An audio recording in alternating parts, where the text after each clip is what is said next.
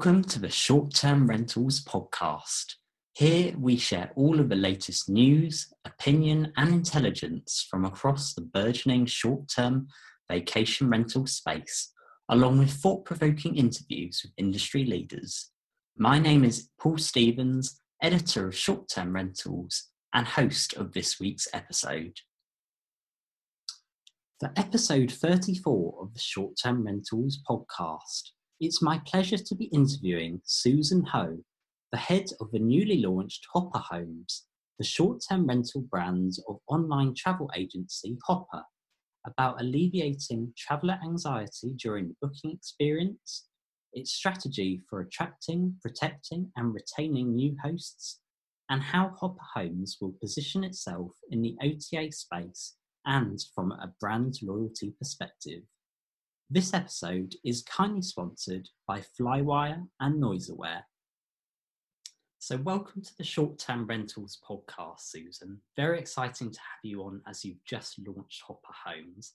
So let's kick things off by asking you to please introduce yourself, Hopper Homes, and the services you will be providing in the short-term rental industry. Sure, thanks Paul for having me. So I'm Susan Ho, I'm the head of Hopper Homes. And at Hopper Homes, we're aiming to offer customers the best selection, the best prices, flexibility, and convenience when booking their vacation rental. Excellent. And could you just, we were talking about a little bit before we went on press record. What was your actual thinking behind expanding into the short-term rental vertical by launching Hopper Homes, and why particularly now? Yeah, so Hopper's actually been thinking about homes since 2016. And, we've known that our customer base, especially being very Gen Z and millennial focused, that customer base is actually twice as likely as the average traveler to book a home. And when we surveyed our customers, we confirmed this and found that 40% of them actually prefer a home to a hotel, while 24% are really indifferent between the two. So for us not to have homes was such a gap in our ecosystem. And we really take the approach of working backwards from what our customers want to see from us. And time again, it was always, add vacation rentals, add vacation rentals, add vacation rentals. And as to why now specifically, so with any fast growing company, the challenge to getting people to execute or build out a new product for you is always around finding the right team. So I ran a startup called Journey for 7 years. It was a concierge trip planning service. And my team was acquired by Hopper in May, and we started building out vacation rental homes as a vertical for Hopper back just 8 or 9 months ago. Wow. And I heard there's a lot of different developments going on in the back end that we're probably going to hear more over the coming months. Is that correct? There is a lot of work that is coming out across the app. The actual development timeline was only about 4 months. So what you're seeing right now is a very early MVP version, and there will be many more features coming out in the next coming months. Excellent. We look forward to hearing more about that. And you mentioned your app as well. I believe, or according to what we've seen, Hopper was the most downloaded travel app in North America in 2021. So it's interesting, your business proposition, and particularly this mobile app I mentioned, appears to be primarily geared towards Gen Z and millennial travelers. You've already alluded to that. Do you think is this a conscious decision based on current trends, or do you expect to attract other demographics beyond these? Yeah, so the Gen Z and millennial customers, this is certainly our core customer base. This is the customer base that Hopper has acquired over many, many years by offering and creating a mobile app that provides real value to customers, right? We are experts in pricing. We have collected more data on real-time flight prices than any other company in the world. And we're 95% accurate at telling you if your flight price is going to go up or it's going to go down, right? So there is real utility in the app, and that's why we have such a sticky customer base, and that's why we're able to have a long conversation with our customers over time. And that's what you're seeing in the app acquisition numbers, and that's why I think Hopper's been so successful at being the #1 most downloaded travel app in North America last year, ahead of many of our much larger competitors in the space. And as to the core customer demographic, it's a really great core customer demographic that has really helped Hopper gain share in recent years. So despite COVID, right, we doubled revenue in 2020 when the Delta and Omicron variants were raging. Hopper was actually gaining share while our competitors were losing share because our younger core customer base was taking advantage of the lower rates to continue to travel. But in terms of how the demographic is going to evolve from here, more and more you're going to see us attracting a wider demographic as we expand our offerings into Hopper Cloud and as we start to offer these services to more traditional travelers as well. Okay, you heard it here first. So, and so how? Because what you're talking about there, and everything that we've read so far about Hopper Homes, to some extent, it very much seems that you're intending to alleviate traveller anxiety during the booking experience. It's something that we've reported on quite extensively, sort of cancellations and pricing earlier on in the pandemic. So how have you crafted your dynamically priced cancellation and change products to ensure this increased flexibility that we've heard so much about? Has it been prompted by what we've seen in the pandemic so far? So it's still early here, but I'll touch on a couple of points. So one aspect of alleviating traveler anxiety during the booking experience is really that transparency is key, right? 47% of our travelers said that price is the biggest driver of frustration when they're booking vacation rental homes. And that's particularly when prices are much higher when they're checking out after all the cleaning and other service fees are bundled in, right? So that's one aspect. Another 22% are most frustrated when booking a vacation rental home because of the cancellation policies, the payment policies that can be confusing, hard to decipher. And so we really aim to be very, very clear with our customer upfront about the total price that they expect to pay.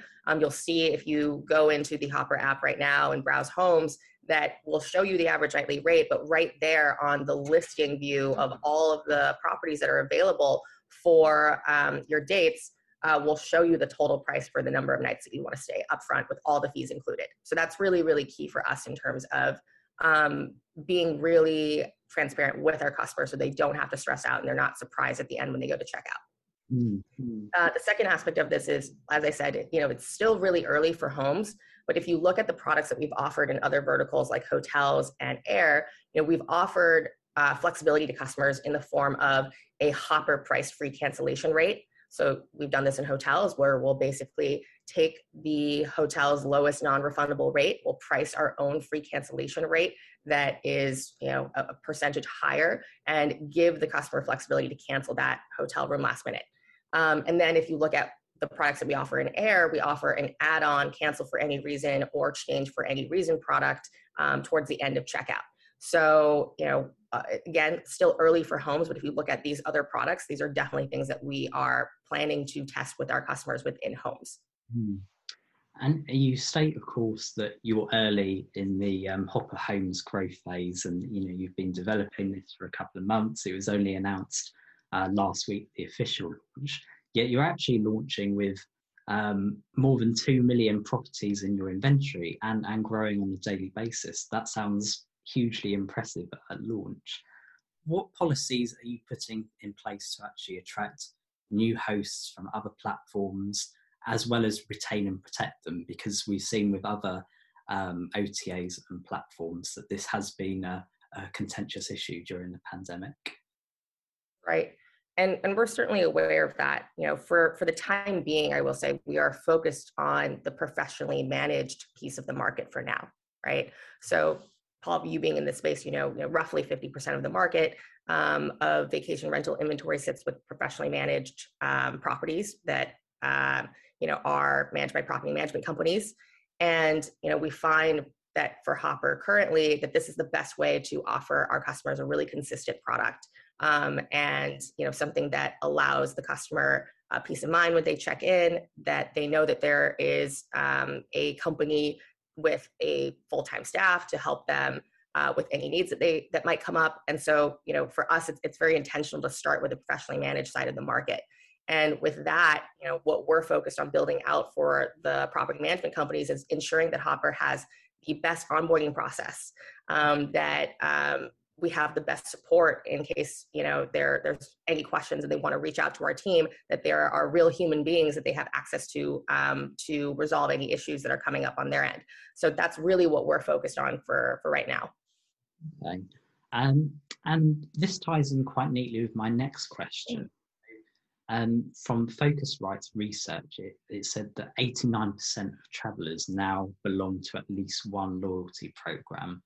And it got me thinking about, how would you go about assessing brand loyalty in the short-term rental space? Because I'm thinking, do you believe it can actually reach the same level as we see in other travel, hospitality, transportation segments, like we see with the rest of Hopper's offerings with flights, cars, hotels? I believe as well you've got your own Carrot Cash credit system as well. Yep, we do. I think, you know, our approach to this space and to building homes within our ecosystem, Carrot Cash is a core part of that strategy and a core part of what we're able to offer customers, right? So when you book a flight, you earn a percentage back in Carrot Cash that you can then use towards a hotel or a home. If you book a hotel or a home, you can then earn Carrot Cash that you can use to rent the rental car that you use to drive to the home, right? So all of this is what we're doing to keep customers within our ecosystem. And, you know, you talk a little bit about brand loyalty in the short-term rental space. I assume you might be talking about brand loyalty to a specific company or to a specific brand within the space, like a Sonder or like a Casa Living, et cetera, et cetera. So 70% of our customers are actually brand agnostic, but we have an incredibly loyal customer base to Hopper because of Carrot Cash keeping customers within the ecosystem. Fantastic. Is the sort of Carrot Cash credit system actually about ensuring this end-to-end sort of booking experience, whether it's the transport to the rental, it's the flights afterwards, as well as the accommodation? Exactly. So it's everything that a customer will book on Hopper, we want them to be able to earn Carrot Cash on and be able to spend Carrot Cash on. And this is really a key part of our value proposition, right? We're planning to first, you know, aggregate the best selection of homes on the market.